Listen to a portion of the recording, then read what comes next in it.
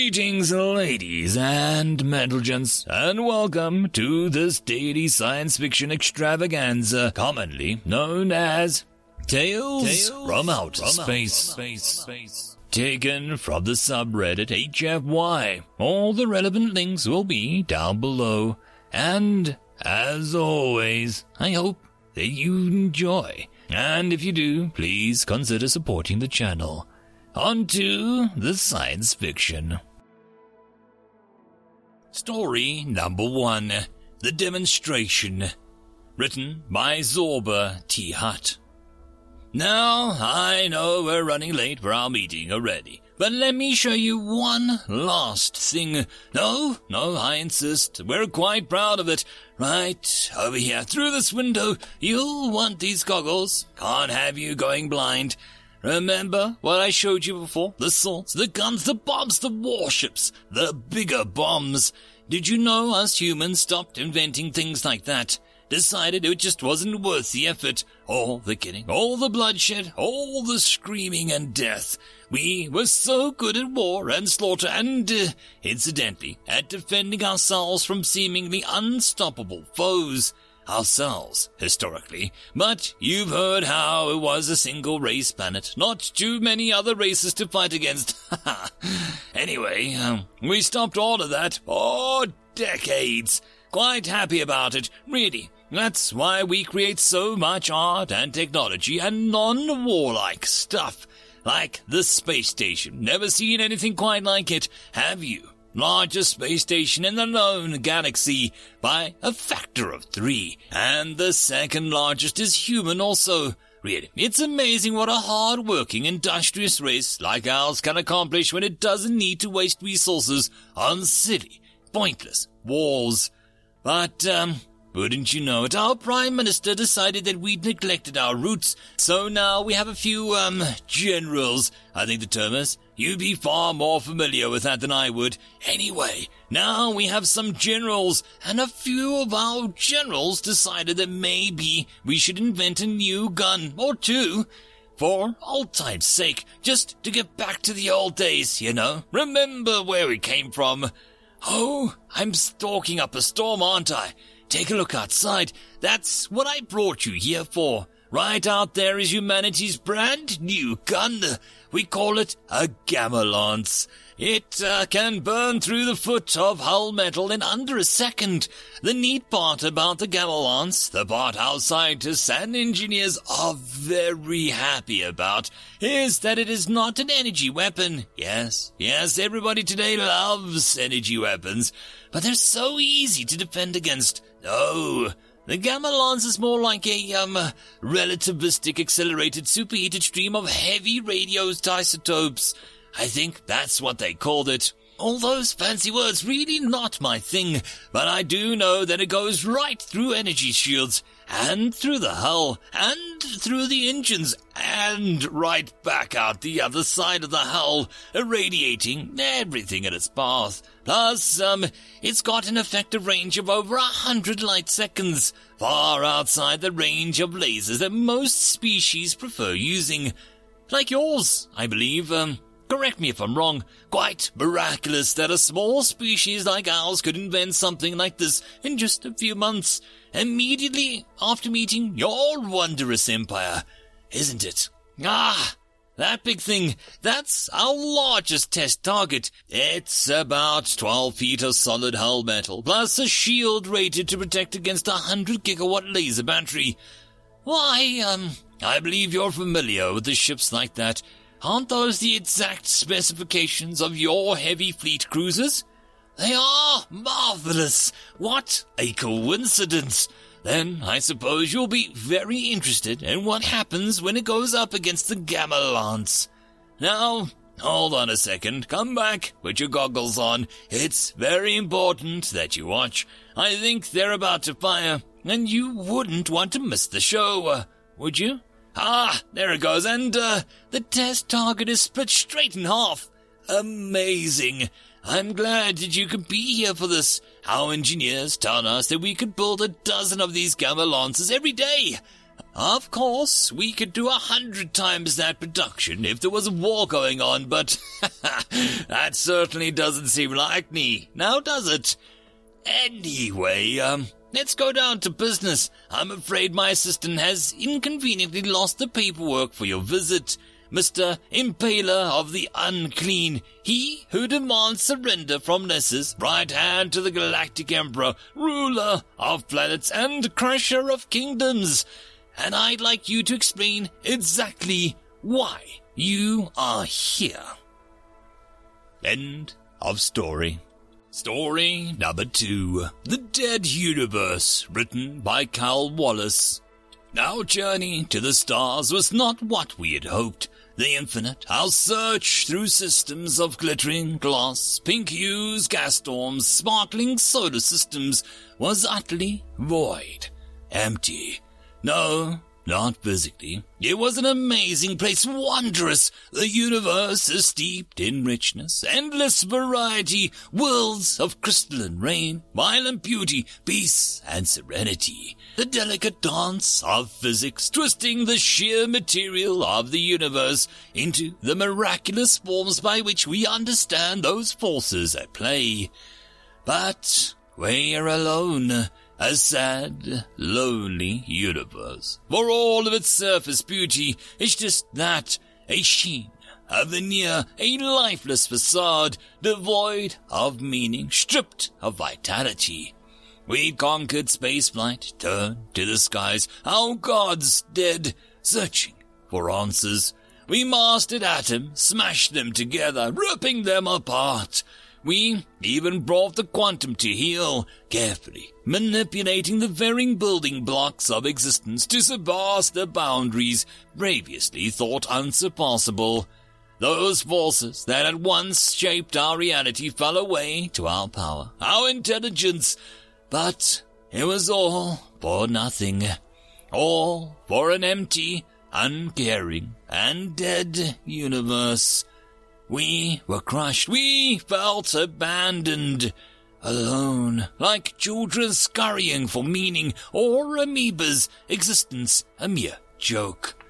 We'd hoped to meet others like us, to share in the wonder, to search for meaning together. For us, at least, there were no answers. We are a social species. We need others to share in our delight, our sadness, our joy, and our anger. Nothing, we found, offered anything that we could use. For all of our ingenuity, our mastery of things, we'd failed to find what we felt that we were owed. Alone. Truly, utterly alone. And so we take it upon ourselves to become new gods. We roam the universe, planting the seeds for life. Stars are pulled unwillingly and ungraciously to bear, warming some worlds, cooling others. Those stars too deadly for life are ignored or replaced entirely. Planets are set to spin or slowed, the revolutions that allow for seasons. Others are moved to provide necessary gravity. Moons are carved and installed like glowing decorations, tiny against their brothers and sisters. We strip back layers of dead worlds, removing the dust and the grit and the rock and shaping them in our own home world, long since lost. Oceans are filled or drained, water is made to run through the lands, carving valleys, ushering in weather, rain, storms, droughts, nourishing, providing the building blocks for life. We create vast jungles capable of oxygenating entire planets, plant life that process one gas to another, maintaining healthy levels that would sustain life as we know it. The only life in the universe. We grace the world with the smallest beginnings of that life. Beings so tiny as to appear insignificant, lost in the surrounding splendor of their new homes. We will be long gone before sentient beings appear. It'll be even longer until you are able to understand what we have done for you, why we have done this. We could not bear the thought of any other species traveling the stars, becoming jaded to the wonders of the universe, forever seeking forever denied companionship. And so, to you, our children, we leave this, a facsimile of meaning, this new universe, shaped and molded by us, your progenitors, scattered amongst the countless life forms set to begin the brooding process of existing. We have left ourselves, small parts of us, like the slug, to guide you, your ascension. We hope that you can mature faster than us, to quicken your feeling of responsibility to one another. And we ward wasted time and lives over nothing. We hope to give you peace. Where we struggled with the nature of reality, we hope to set it solidly in stone for you. All of our knowledge is left to you for your eventual discovery. With it, you can advance further than we did. Discover new things, create, mold, and shape as you see fit. Care for one another. Look after your planets, galaxies. Look after all things. Don't make the same mistakes that we did. We will never meet you or our children, not in our lifetimes, but one day you will meet us, and perhaps given enough time, enough discovery and ingenuity on your part, that we get given another chance. Your hands, your eventual mastery of all things, could alter things in ways we deem impossible. Maybe we will meet after all. If you do, we will rejoice, celebrate your achievements, proud parents of the immeasurable, gifted children. And when that day comes, in however many millions of millennia, however long it may be, in the tradition of our most ancient ancestors, the first round is on us.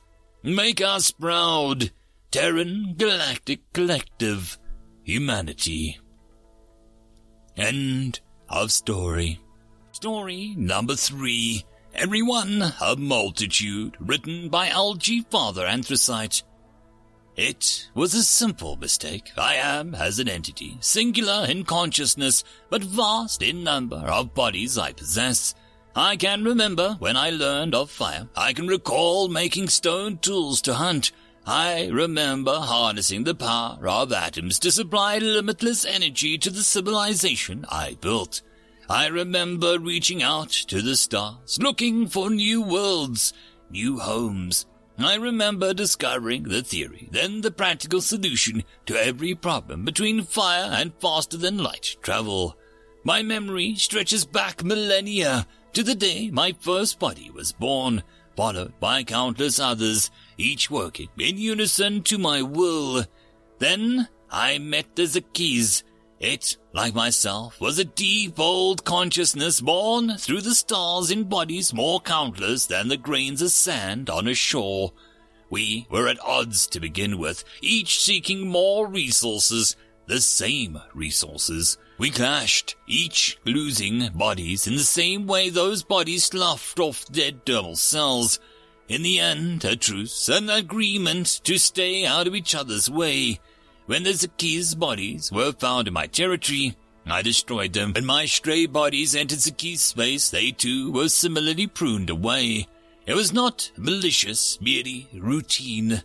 With such large swarms of bodies, some were bound to wander off unattended. Something similar happened with the Sulk and the Akva. We maintained civil discourse with each of them, and mind our own business. Stray bodies are disposed of, borders are respected, and peace is kept. Then I met the human. At first, I dealt with them, the same way I dealt with any new neighbor. Stray bodies were informed the territory was claimed and then destroyed. I didn't know. I'm so sorry. After the third or fourth human ship entered my territory, I spent some time trying to communicate with it, instead of destroying it. I wanted to know why they kept coming. I was horrified, mortified, ashamed. I had killed so many minds. I had learned that they were each a unique intelligence. I could barely believe it until a volunteer allowed me to probe his mind. I saw years of struggle to learn how to use his only body, decades spent training his mind, learning the things he needed to function within the people's world. So many rules. Language is hard enough between an intelligence beings, but they were billions and had spent more than half his life so far just getting to be a doctor. It didn't make sense to heal bodies to me initially until I remembered each body is a unique mind. There were no other hosts to reside in, no other body to occupy. Unlike my collected intelligence, 8 trillion bodies with a single purpose, they were trapped in a single shell, with no way out. They needed to be extremely careful, or cease to be. Where I could lose millions of bodies to accident, disease, or war, and be unaffected. A single wrong move on their part could destroy tens, hundreds, millions of unique lives. And I had done that. I had wiped out many lives in such an aloof manner. They must think me a monster. But something else the doctor's memories assured me. I saw his people's history, their conflicts, their achievements, their forgiveness, kindness, charity, love. I made a point of adding his memories to my own. I hold them dear even now. I learned everything on my own over millennia, and every one of his kind were taught the same things it took me ages to learn. I had never thought of sharing information, had never imagined cooperation with another. I had no need to. I could puzzle through any problem with enough time and bodies. After Dr. Nicholas let me into his mind, I immediately begged forgiveness. I explained why I had ended so many. In my ignorance, I felt such loss. They forgave me, consoled me, befriended me. They struggled so much, and in the end each achieved so little, but each small achievement was built upon those who came after. They spent the short time they had learning all they could, then desperately trying to achieve even a tiny bit more, all so their progeny could do the same. I am a single mind with many bodies, but humans are many minds with many bodies, jammed full of the knowledge of those who came before. They wash across problems and obstacles like a wave, each drop a new mind, a new viewpoint, until they wash the obstacle away. They are one, but they are many. End of story. And that, my friends, concludes this dose of science fiction fun. I hope that you enjoyed. And if you did, please don't forget to support the author from the link down below. But if you want to support this channel, there are links as well down below for you to help with. But the easiest way would be to share this video. And if you are so inclined, subscribe as well. I will see you all in the next episode, and I hope that you all have a fantastic time until then. Cheers.